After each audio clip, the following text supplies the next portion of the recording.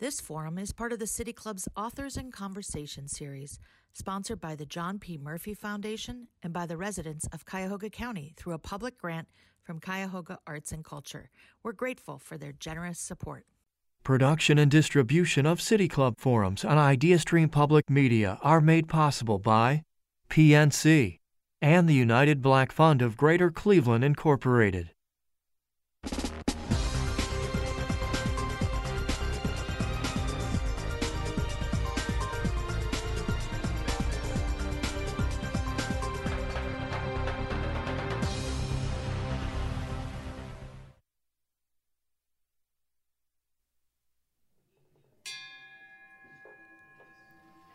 Hello, and welcome to the City Club of Cleveland, where we are devoted to conversations of consequence that help democracy, so cherished and so endangered now, thrive. It's Friday, June 24th, and I'm Joy Roller. I'm a proud member of the City Club, and I'm delighted to introduce our speaker today, Hank Klibanoff. He's an old friend of mine, a Pulitzer Prize and Peabody award-winning journalist, a professor of Emory University, and recently appointed by President Biden to the U.S. Civil Rights Cold Cases Review Board, work he's going to speak with us about today. There's an oft-quoted line about history from a William Faulkner novel. The past, he wrote, is never dead, it's not even past. When it comes to so-called cold cases, this is very much the case. Klibanoff comes to his work on the Civil Rights Cold Cases Review Board after years directing the Georgia Civil Rights Cold Cases Project at Emory and hosting the Buried Truths podcast. Produced at WABE, the podcast provides a platform to delve into unresolved and unpunished racially motivated killings. This is work Hank has been doing for decades. In 2007, he and co-author Gene Roberts won a Pulitzer Prize in history for The Race Beat, the press, the civil rights struggle, and the awakening of a nation. I met Hank in 1979, shortly after he arrived there to work as a reporter at the Boston Globe. Neither of us remember how or where we met, but I do recall that he introduced me to the concept of the beach house, which was great fun, and that he stood out as an intensely bright, committed, and passionate about truth and justice among my group of political reporters, campaign workers, and law students. In addition to his work at Emory, Hank has devoted himself to that passion by working in journalism as a reporter and editor for more than 35 years. In Mississippi, for the Philadelphia Inquirer and the Atlanta Journal-Constitution. We lost touch, as friends do over the decades, but one day I was searching for a podcast, and I came across the intriguing title, Buried Truths. As soon as I heard the mellifluous southern drawl of my friend Hank, I was hooked. The stories are upsetting, but told with such humanity, you can't stop listening. I told my sister Jan about the podcast. As soon as she heard it, being a former president of the City Club, she plotted to get Hank here to Cleveland to share his truth.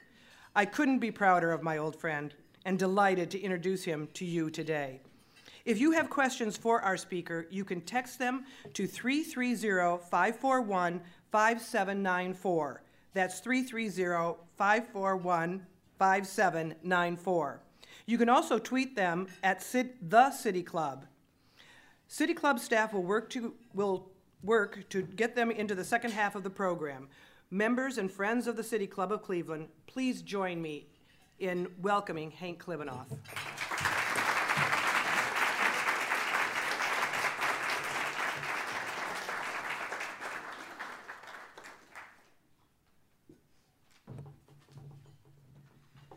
Hi, y'all. Mellifluous. It's so good to be with you. I am Hank Klibanoff, and I don't remember how Joy and I met. And I said, here I study all these cold cases. I dig back in history and learn all the truths. And yet I can't even dig into the truth of my own life to remember where we met, you know. I'm glad to be back in Cleveland. I have two important, to me, links to Cleveland. I my uncle was the rabbi at Fairmount Temple, and Rabbi Arthur Lelyveld, who was a rabbi for many years. And I came here once for his son's, Michael's bar mitzvah, and it was the first time I saw a frozen body of water any larger than an ice cube. Okay, and it was Lake Michigan, Erie, and I thought, it looks like, I've landed on another planet. I was in awe. The other one, and I was going to do a contest, but we don't have time for that, okay? The other link is that I was at a very important location on a very important date in Cleveland history. But it has nothing to do, it didn't happen in Cleveland, okay? It happened April 17th, 1960 in Memphis. Very quickly, can anyone remember what it was? All right, it was the day the Indians traded Rocky Colavito, okay? And I happened to be in Memphis with my father and uncle and cousin because it's worth remembering, this is for the younger people, and I teach younger people, and they're astonished to learn this. There were no pro sports in the South in my childhood. Not a single pro team. No New Orleans, no Atlanta, no Tampa Bay. Tampa Bay was nothing growing up, nowhere. Memphis, come on, you're kidding. They all came in around 1966, 67 were the first ones. And I went to Memphis because there was an exhibition game between two pro teams, the Chicago White Sox and the Cleveland Indians, and that was the day when Rocky Colavito, to his memory, as he was standing on first base, is made aware by the first base coach that he's just been traded, okay? I hope he used that great Southern expression we use when you learn something that you just can't believe. The hell you say, Okay. Okay, so today I'm going to talk about cold cases, and I'm going to talk fast, okay, because we have a little time and I got a lot to say, okay? I've been a learner more than a teacher on all this stuff. I am just amazed what I didn't know in my many years on this planet as a Southerner, as a journalist in the South and elsewhere, but as I had the privilege and the opportunity to work on the race beat here, which I knocked this thing out in 12 years, I think. So, and my co-author had it for 3 years before that. And then again, as an instructor at Emory University, where I pitched to them this idea that I wanted to teach history through stories of unpunished, racially motivated killings. And guess what? They fell for it. I mean, they went for it, okay? And that's what I've been teaching for 11 years now, okay? And it's what I've discovered is beyond belief, okay? Not to mention what my students have taught me is where I'm going with this. And then again, when I got to do the podcast, started doing the podcast, learning even more, taking the research even deeper. I start with the premise that it's never too late to learn. It's never, and never will be too late to examine these stories, okay? Even if all the perpetrators are dead, maybe even especially if the perpetrators are dead, and even if there's no hope for criminal justice. I teach because, and in our cases, all the perpetrators are dead. They can't be prosecuted, okay? I teach it because there's another judgment that's really important, and that's the judgment of history, okay? And history can adjudicate these cases, and history can render a verdict on these cases. The records are there, and you can find out what happened, and you can find out who did it. Now, I am clear with my students, we're not just here to learn who done it, because in many cases, it's clear. We learn that in the first 3 weeks, okay? It's the why. It's the why. It's the patterns, okay? And we have a sort of a motto, a mantra that we use, particularly on the podcast. When we understand who we were, we can better understand who we are. We started doing our first class in 2011, even before Trayvon Martin, okay? And as time has gone on, I have just come to see I'm studying historic cases that are replicated today again and again and again. And I don't have to tell you what those cases are, you know.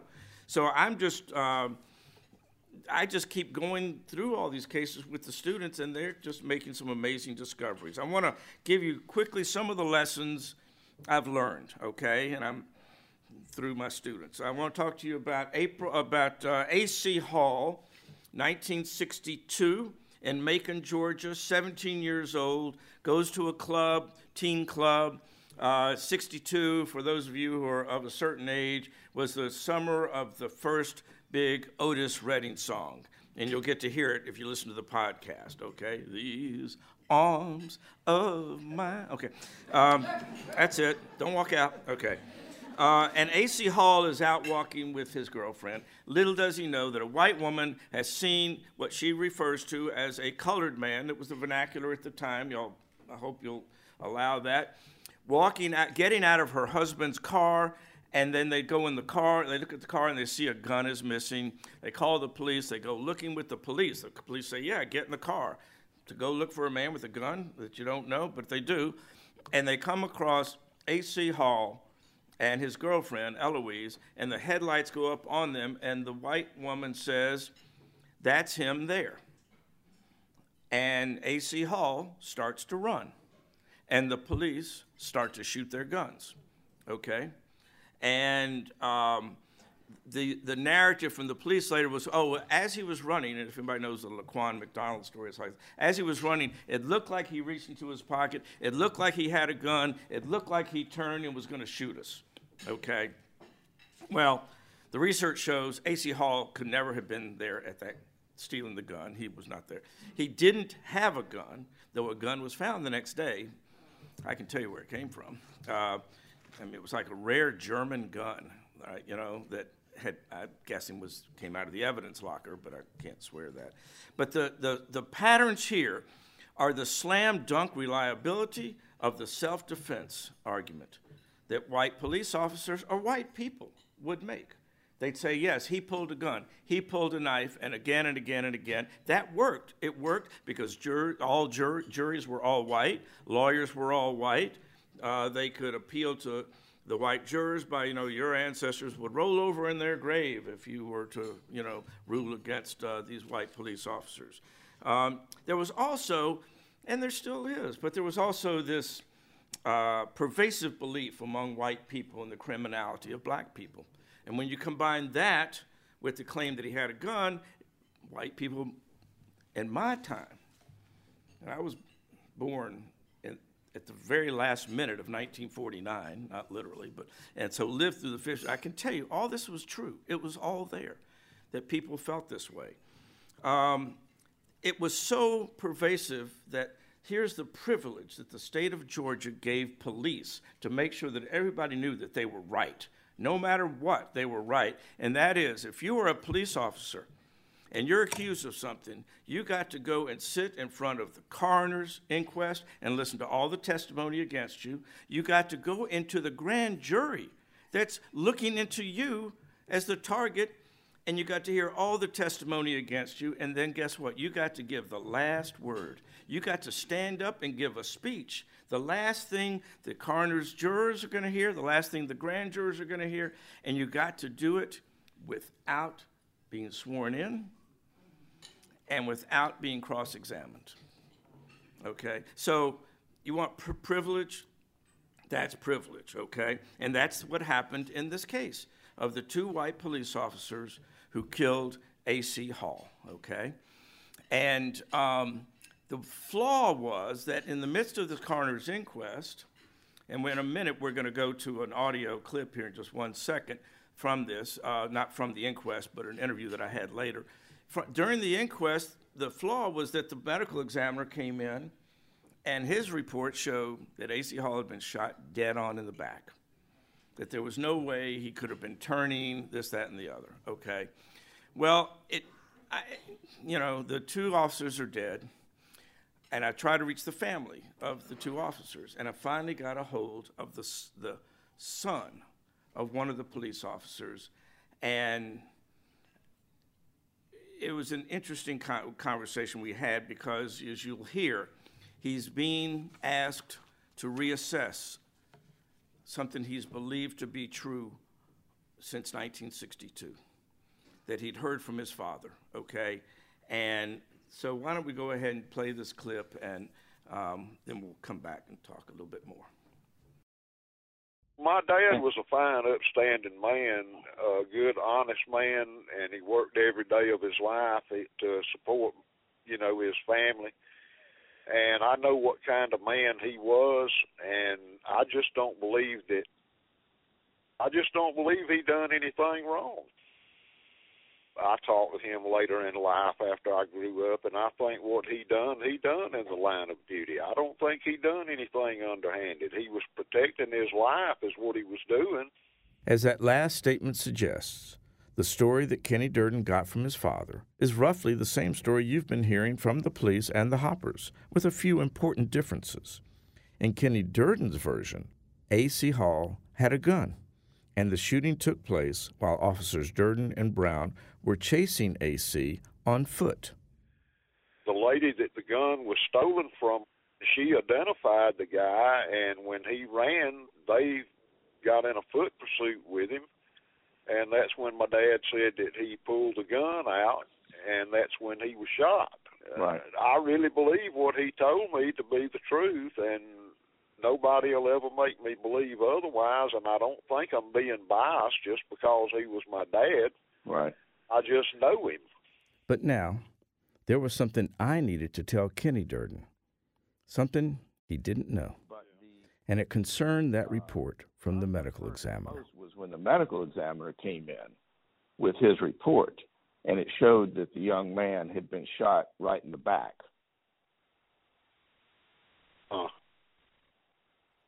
Then Kenny Durden repeated the version that he'd long believed to be true, the version in which A.C. Hall precipitated the shooting.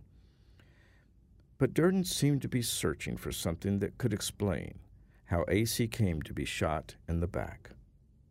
Well, my dad said that he was running and that he reached in his back pocket like he was reaching for a gun or like he was turning to shoot or something. And that's when they fired, so I don't know.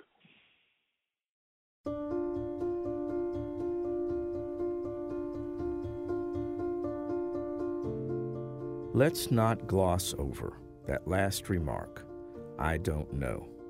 I mean, I don't want to make too much of this. After all, this is probably the first time Kenny Durden's ever heard a version that countered his dad's account. But he's clearly thinking about this alternative version. And then he says something that makes me wonder if he's wrestling, even struggling with this new information. If the young man lost his life any other way than that, I'm terribly sorry. I mean, I'm sorry the young man died anyway. To me, that was an important moment for us because we're all having to come face to face with these hard truths. The one thing that I also say during this podcast, and by the way, we were able to, after 5 years, to get the woman who was in the car and kept her on the phone for 9 minutes. Whew, man, I felt that was an accomplishment. But she said she didn't want to talk about it. I still kept her on the phone 9 minutes, even though she said she didn't want to talk about it. One thing that we come upon is, you heard in the introduction, this is about racially motivated killings. I looked at the lives of what I could of the two officers who killed A.C. Hall, and I cannot tell you that they were racially motivated, okay?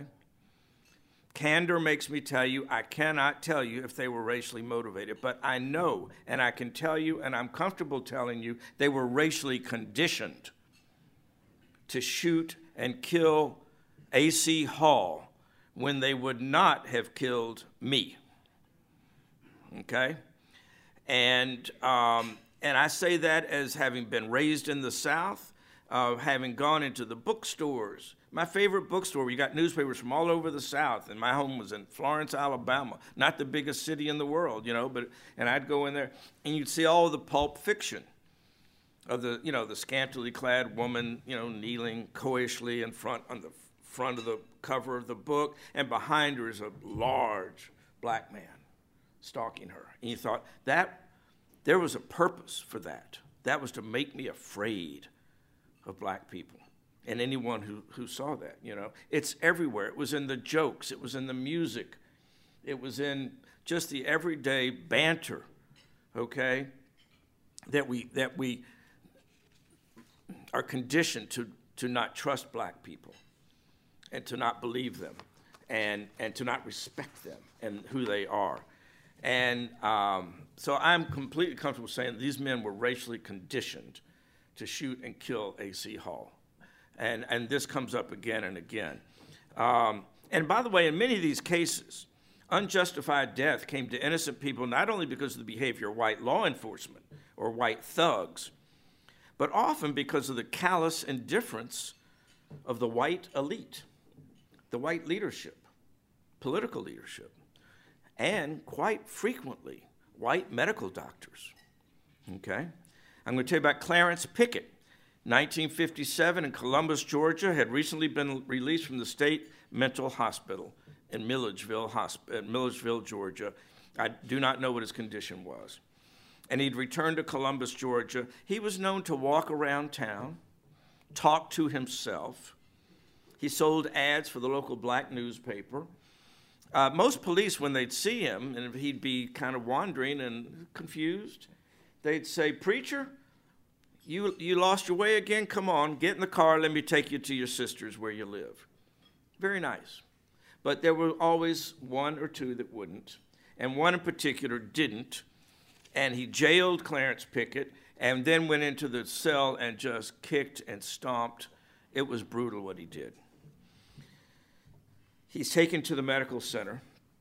Even the police chief is worried at this point that he's got a bad case on his hand. And he sends a police officer into the medical center with Clarence Pickett while a doctor is seeing him and treating him. And the doctor, seeing Clarence Pickett, showed his acceptance of some terrible myths about black people and their tolerance for pain. And as he's examining Mr. Pickett, who it turns out had a torn and split, some people say duodenum, some people say duodenum, okay, and toxic juices are flowing. As he's writhing in pain, the policeman in the examining room says, "So, doctor, what do you think?" And the doctor says, "I think he's just putting on," and gives him a new analgesic, I forget the name of it all of a sudden, but anyway, and an aspirin, and sends him home. The next day, he's still in pain. His sister puts him in an ambulance, sends him to the hospital, and he's dead on arrival, okay? And we're having multiple cases. We have multiple cases of doctors who were in a position to extend or save the life of a victim of violence and didn't do it, okay? I want to turn now, given the time, to Ahmaud Arbery, which some of you know is a more frequent case. It was the first time I took on a case for the podcast that was not in that modern civil rights era from 1945 to 1968, 1970, because as soon as I saw the video and started hearing the stories, and within an hour, I'm typing up a note to all my podcast people saying, this is just too much like 1950. We have to do this case. Here we go again. Okay, I think there was a gerund in there that is a curse word. And so there are just a couple of things I want to point out about it, because I love that. I love this podcast. And one is that there was this presumption by the white killers that Ahmaud Arbery, jogging through their neighborhood in South Georgia along the Golden Isles, the shore, is the interloper, that he has no right to jog by their home, on their streets, okay? This is ours. Who is he, okay? And I talked to this guy who wrote a beautiful piece for the Bitter Southerner and a newspaper online, and Jim Barger, And he just did a beautiful, he's a lawyer, but he had studied, gotten his master's at the Center for the Study of Southern Culture at University of Mississippi, and he had studied the Geechee culture and the Gullah culture, and he was very familiar. And he said, and in his piece, he said, Ahmaud Arbery had basically more right, and you'll hear him on the podcast, say, to be on that piece of land than those white guys. If you trace Ahmaud Arbery's history, his genealogy, it goes all the way back to the original enslaved people who came from West Africa and were settled on Sapelo Island. And indeed, I did the research, okay? I had students doing the research on the three killers, and they go back to the Confederacy. I started to say, was that a crime? Actually, it was, because they were part of a secessionist movement. But anyway, that would not be unusual to find a white family that's been there since the 1800s to have served in the Confederate Army, but they also owned slaves. An interesting fact, it's not itself, convincing. I don't think racism is genealogically passed on. And then we looked into Ahmaud Arbery, and you can trace him back to the most significant, I call it royalty of the enslaved in South Georgia, along the islands there, a man named Bilali Muhammad, a literate Muslim, who was a brilliant agronomist, and his slave owner was very progressive about his farmland, and the two of them together made lots of money, although I assume the slave owner made the money, okay? But Bilali Muhammad gets to be quite well known. And when he died, he left behind a manuscript, 13 pages, that's at the Hargret Rare Book Library at University of Georgia, okay, and in Arabic. Well, Ahmaud Arbery is a descendant of Bilali Muhammad. And so I was quite comfortable saying, yes, he had more right to be on that land than anybody, okay? So we go into that in that verdict. The other thing that is helpful is that those verdicts, one of the lessons there, the verdicts that found the white men guilty, is it helps us take a measure of our progress toward a more just nation. One jury was 12 white people and one black. Guilty, guilty, guilty, guilty, guilty, guilty. That was the state court. And then in federal court, that was 9-3. White people, 2 blacks, 1 Hispanic, and they were guilty, guilty, guilty. Lastly, I want to talk briefly here about Isaiah Nixon, and maybe someone will ask me a question about the Biden thing after the board, because I might run out of time. So can I plant a question? You right here. Can you? Yes, that's my wife. Okay, all right. Just as the earth can turn up, long hidden holdings, so can on-site research. It's never too late to discover things out of a page there, a missing page. But Isaiah Nixon, in 1948, farmer, father of 6, the youngest 2 weeks old, decides to vote in the Democratic Party primary in Georgia. Only the second time in Georgia history, post-Reconstruction, that black people could vote in the Democratic Party primary. They could vote in the general election, but it didn't matter because just about everybody was a Democrat, and whoever wins the Democratic Party nomination is going to become governor, senator, whatever it would be. And they insisted that this effort to say they could vote in the general election was just a ruse, and they were right. And so Dover Carter, the head of the NAACP, is trying to get people to vote. He gets Isaiah Nixon to vote. And on Election Day, Dover Carter's shuttling people back and forth to the polls, him and his wife, Bessie. And then Isaiah Nixon votes, Dover Carter votes. And later in the day, they beat the hell out of Dover Carter. 2 white guys, brothers, beat the living hell out of Dover Carter, leave him on the side of the road. His kids get him. And then he very quickly moves to Philadelphia with his 10 kids. And he left behind a lot. His wife's father was the largest black landowner in this particular county.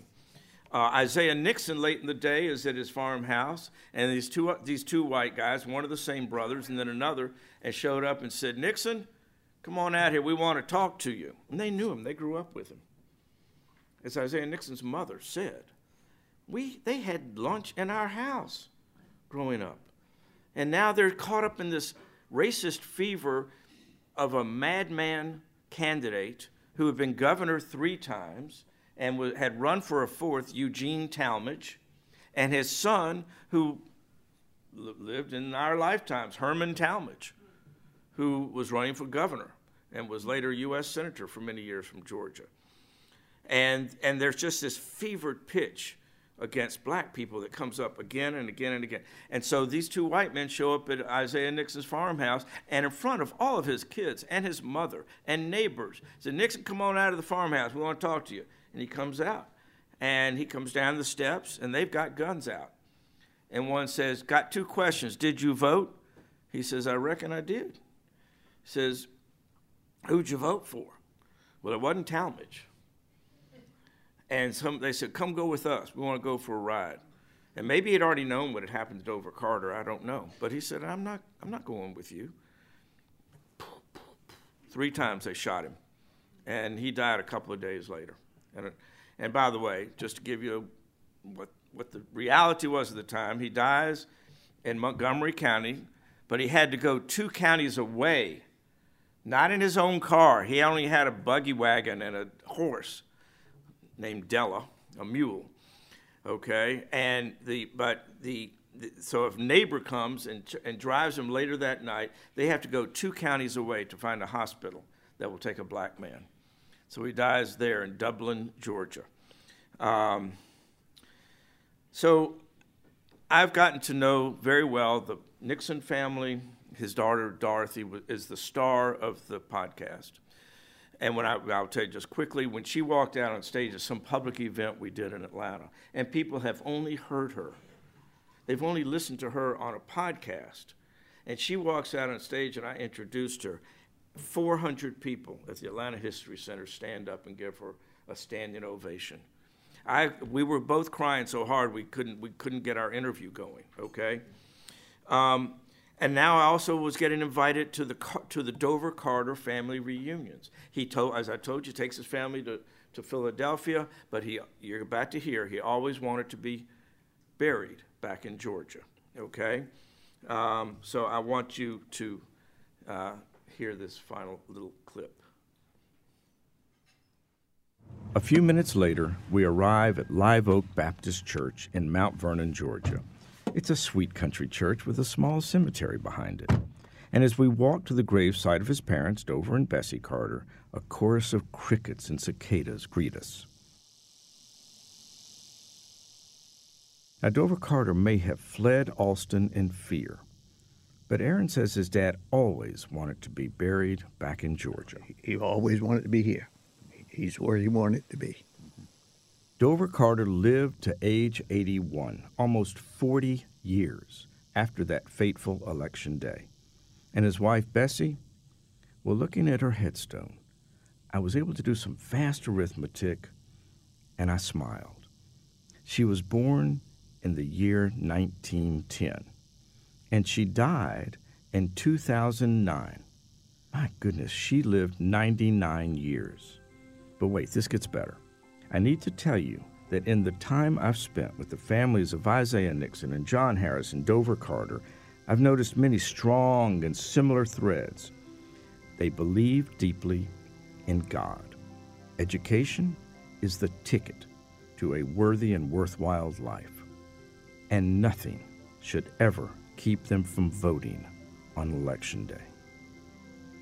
It's remarkable to learn that Bessie Carter lived long enough to cast her ballot for a black man for president, Barack Obama.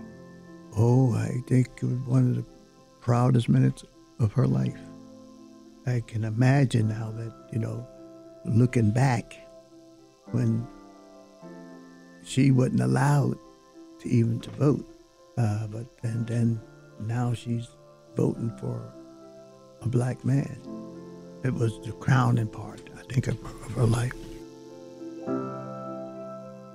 Barack Obama was inaugurated on January 20th, 2009, Bessie Carter would die 5 days later.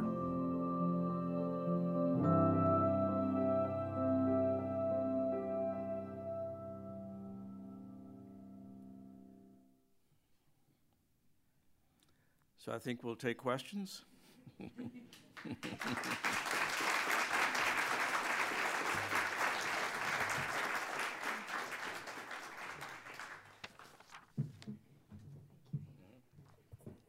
Wow, that was incredibly powerful. I'm hearing some sniffling, and if anyone needs some tissues, let me know. We're about to begin the audience Q&A. I'm Cynthia Connolly, Director of Programming here at the City Club. We are joined by Hank Klibanoff, an American journalist and professor at Emory University. We welcome questions from everyone, City Club members, guests, students, and those joining via our live stream at cityclub.org or radio broadcast at 89.7 IdeaStream Public Media. If you'd like to tweet a question, please tweet it at the City Club. You can also text them to 330-541-5794. That's 330-541-5794, and our staff will try to work it into the program. May we have the first question, please? Our first question comes to us from a text. So with so much xenophobia at this time against immigrants, particularly those of color, and an increase in attacks against Asians, do you see parallels between the root causes of this violence in Georgia's cases you've covered and xenophobia today? What is different? Thank you. No, I see close parallels. I think we're at a period of impatience, of not willing to open our eyes, our ears, and our minds, not willing to learn other people, not willing to learn their stories, their cultures, and to get to know people beyond, whatever comes across some phony story across Twitter or on TV news or whatever. And I also think that we're at a time, I also study the 1906 Atlanta race massacre, which the largest mass killing in Atlanta history, 26 people at least, and we know it was more than that, black people. And it all happened during a political campaign, happened in the midst of a governor's race, in which both candidates were doing a lot of serious race baiting, and all four newspapers just collapsed and just were spouting all the race baiting stuff and not holding anyone accountable for what they were saying. I think we've gone through a period of political hysteria now and mania, and I think I do see a lot of similarities. It is amazing stories that you tell. My question for you is that as Americans who came from Europe, running away from religious intolerance, and then come to the United States and then create tremendous amount of stress and savagery against the Native American, and then we go to the next generation, a few generations later, is the Chinese Americans or the Chinese that came, and then the African American. And then we are unwilling to learn from our history. We are banning books in America that teaches history, that is our history, and we have heroes that were defeated who were insurrections and tried to separate the United States. Mm-hmm. What's wrong with our society that we are unwilling to learn from our history? Mm-hmm. We have not valued history as we should have. We haven't valued it in the schools, I don't think. I can't tell you I was all over history in high school or even in college. I took courses and was astonished once when I thought I was one credit shy of graduating, and weeks the clock was ticking, and a guy walks past me. I was standing outside a dorm. He says, "Hey, I just picked up the papers from Professor Chambers. You did great. You got an A." I said, "What are you doing looking at my paper grade?" But the guy left him in a box. I said, "Oh, thank you." He said, "Yeah, 4 credits." I said, "No, 3 credits." He said, "No, it was an honors course." And so I wasn't even paying close enough attention to know that I actually had enough credits to graduate, okay? I don't know how we get that back. I mean, I've always loved this idea of trying to merge the interest that Sandra Day O'Connor had in civic literacy, okay, with this newborn of the last 5, 6, 8 years, or more than that, interest in news literacy, and merge these two so that people can become more knowledgeable about civics and how we do what we do, and and how elections are run, up against news literacy and how stories are put together, how truth is gotten and obtained, and how you as the scrutinizing reader can discern the truth from falsity. That I think makes history more credible down the road. No one should have to rely on me to learn history, but that is what we're doing. And I feel privileged that I had a chance to learn it all again, okay, about my own history in the South by the research that I did. When I say 12 years, they were 12 hard, long learning years. So that's all I can, that's not the clue, that's not the button we can push, to make it happen, but it's what I think we need. Good afternoon. I am so glad you're here. Thank you. The white supremacists are running this country, all the way from the State Board of Education, of which I am a member, to our Ohio legislature, all the way to the United States Supreme Court. And, it's hard to hold on to hope, but I do that. And I think that we have to find our hope in our younger generation. 18-year-olds can vote as long as they're 18 by Election Day. Could you talk about, and deadline for voter registration is July 5th, in case y'all didn't know. Can you talk about the importance of our younger generation trying to turn this whole thing around?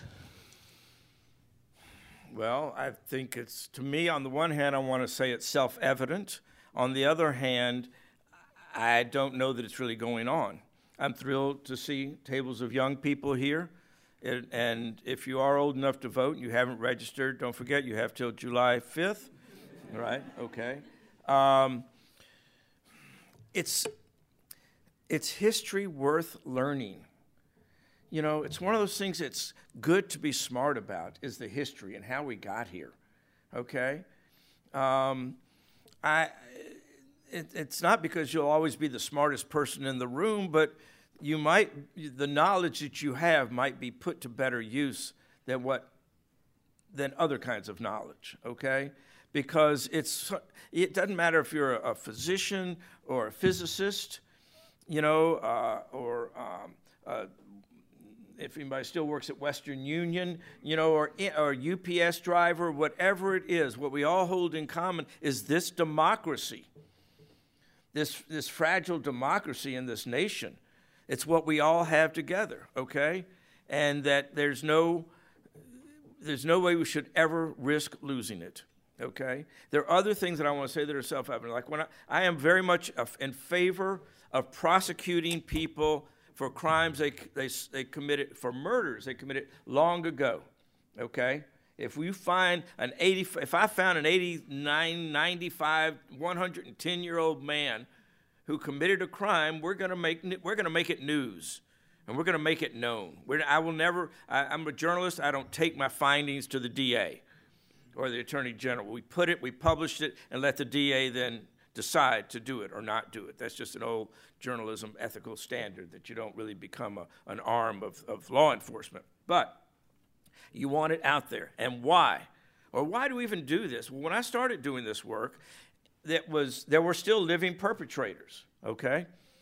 And keep this in mind. We are in disagreement in this country about a lot of things from state to state to state. Laws in New Mexico are different than laws in Oregon, different from laws in Maine, different from laws in Illinois, okay? Except for one standard that persists in all 50 states. And that is, there is no statute of limitations on murder. Okay? If you murdered somebody in 1942, 48, and 2002 and 2022, they can come after you anytime. And anyone who has committed a murder, the ones that I've looked into, those people should not go to bed at night without wondering if tomorrow is the last time they're going to be free, okay? And so that's my why. Now, most of these cases aren't, the perpetrators are dead, okay? I still say there's no statute of limitations on the judgment of history to bring these cases forward, and people can know the truth of what happened. So I'm not sure if that wasn't fully responsive, but July 5th, everybody, don't forget. Yes, sir. Well, thank you first for all the work you do and for coming to spend the afternoon with us. I'm wondering what the general reception has been to your work. These are, I'm assuming, generally men, but officially their reputation is one of innocence, and this is challenging that. We heard the man's son maybe giving some different thought, but I'm interested to know kind of the general reception you've received to digging into the past in this way. The one answer I can't give you, and I frankly I regret it, but I'm one person. I do have my students, but there's limited time with other obligations. I can't tell you what the reception was down in Montgomery County, where Isaiah Nixon lived, among the white people, okay, who might have known the killers, okay? But except for this, that Bliss, can you just show that, remember the other photos that you had? I want to show something, if y'all don't mind. There's like 4 slides, and I'm going to, the first one is just me walking across the street with students, reenacting A.C. Hall's final steps the night he was killed in October of 1962, and then we did it again later at night, at the same time of night as he did. Then the next one is going to be, it says Isaiah Nixon. Was his gravesite, the slab over his body. I'm going to tell you about that. And then is there a way to, that's the gravesite. Is there a way to freeze it or no? Okay. So the family buried Isaiah Nixon and then fled. Although Isaiah Nixon's widow, who was still alive when we did the podcast, and you'll hear her on there, okay, she said, "We didn't flee. We weren't afraid." I thought, well, that's not what I heard, but I'm not going to argue with you, Miss Nixon. Right. So the family, right after they left to go to Jacksonville, Florida, when they finally felt it was safe to come back to Georgia and to go to Old Salem Cemetery where they'd buried him, they couldn't find his gravesite. Couldn't find it. And I mean, they went year after year after year for the cleaning of the cemetery, couldn't find it, okay? And I'll tell you why. On the front facing of the headstone, there's no words. It's not his name. And it's not that it was there and washed away. It never had his name. And on the back, it didn't have his name. Across the top of the headstone, it says Father, but that could be a lot of people. And what they hadn't realized was that slab of cement that you see there had sunk, okay? And it was covered in weeds that were just like strangling weeds, you know, and a lot of leaves, and there's a gnarly old tree over it. Year after year, they came and looked, and it was covered, you know, just a whole layer of grass, thick enough that when the mowers came through, they just went over it and didn't. And my student happens to be standing, that's Dorothy Nixon, who's the star of the show, happened to be standing there one day when the first time we went down there. And she's standing there, and as she's looking down at the headstone, and then she looks down on the ground, she sees that, like, I don't know, maybe a pounding rain or something had cleared away some of the weeds and the leaves, and she saw an I, and she saw an S, and she says, "I found it." You know, and then she's on her hands and knees, and she sees SEP. She knows he died September 10th, 1948. The students are fairly well knowledgeable about all this stuff at that point. She had found Isaiah Nixon's gravesite 67 years after the family lost sight of it. And then a couple of months later, Dorothy finally was able to get there. She couldn't come right away for personal reasons, but she was able to get there. And the next one, if you would, and then you can stop it, is her reaching down and rubbing her fingers over her father's name, okay? After that got written up in the Wall Street Journal, we get a call from a man that, I'm giving you the short version. he emailed somebody, actually it was my daughter, because she had done the Vimeo that I put on our website, and he sends her an email and says, I'm the nephew of the men who killed that man Nixon. Who can I talk to? And my daughter calls me and says, Dad, you've gotten me in too deep now. But, and I assigned it to my students. I said, call this fellow and see what it was. And they came back, they said, he wants to apologize for his family. I said, where does he live?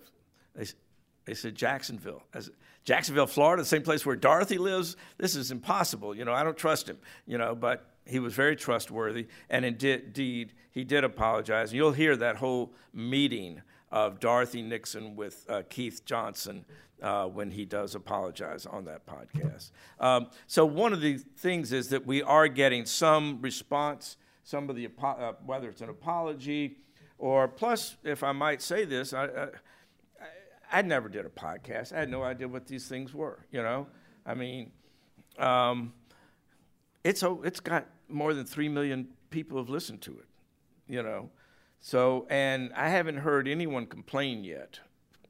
I'm not saying they all love it, but I'm saying, so I'd like to think that that's having some effect, but, I don't know. I thought the Ahmaud Arbery, everything we brought up came up at the trial months later, and I thought, wow, I was glad we were a little right on that, because you'd hate to be really wrong, about something like that. Yes. Thank you. I want to start by thanking you for speaking with us today and by leading by example and showing how those of us who are able to come from a place of privilege should use that to bolster those who cannot. So thank you so much for that. Thank you. You mentioned that you were born in 1949. Did I say that? Oh, got it on record.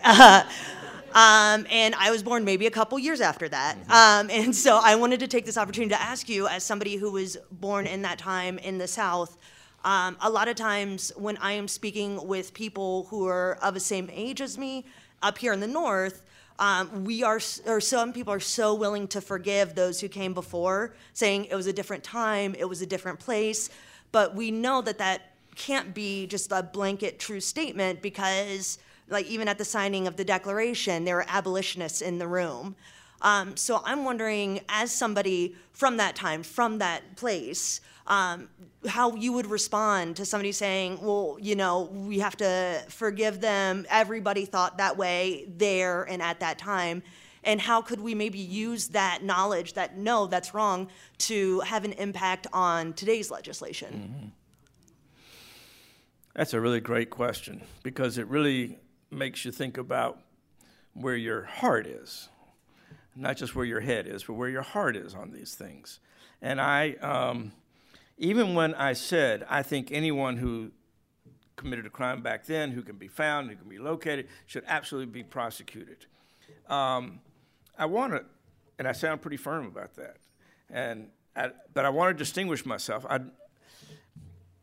I'm not such an ideologue that I don't understand extenuating circumstances, or that I don't have an emotional thing. I have an emotional response when, a very old, frail person is discovered and identified as having been a guard at a camp during the Holocaust. Y'all had one here, right? You had a major one here, right? I remember that. And yeah, part of me wants to say, well, yeah, he's got to pay the price. And there's a mother who say, well, it's really easy for you to be so glib. And I'm not Klibanoff, it's Klibanoff, So yeah, it's good. It's important to have a heart on these things and to have some flexibility. But I think that's why I get away with saying I'm not prosecuting. I'm just telling the stories. Thank you. Oh, what a joy. Thank you so much, Hank Klibanoff, for joining us here today at the City Club. And thank you again to Joy and Jan Roller for your collaboration. Today's forum is part of our Authors in Conversation series in partnership with Cuyahoga Arts and Culture and the John P. Murphy Foundation. We would like to welcome guests at tables hosted by the ACE Summer Experience Program, Friends of Dave Nash, the Legal Aid Society of Cleveland, Shaker Heights High School, and Summer on the Cuyahoga. If anyone is with us in attendance today would like to hear more about a campaign that we have underway at the City Club, please feel free to join us after the closing gong for a short reception in the Mandel Room across the lobby. A heads up, we are off Friday, July 1st in observance of Independence Day. You can catch us again on Friday, July 8th. We will be joined by Crystal Bryant, Executive Director of the Cleveland NAACP. A very relevant conversation after today. She will examine what Black freedom means in America today. Tickets are still available, and you can learn more about this and other forums at cityclub.org. And that brings us to the end of today's forum. Thank you, Hank, and thank you, members and friends of the City Club. I'm Cynthia Connolly, and this forum is now adjourned.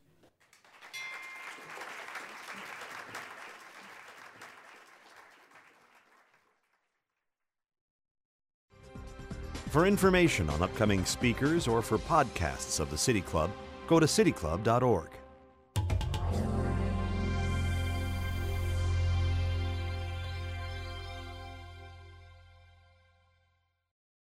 Production and distribution of City Club forums on IdeaStream Public Media are made possible by PNC and the United Black Fund of Greater Cleveland, Incorporated.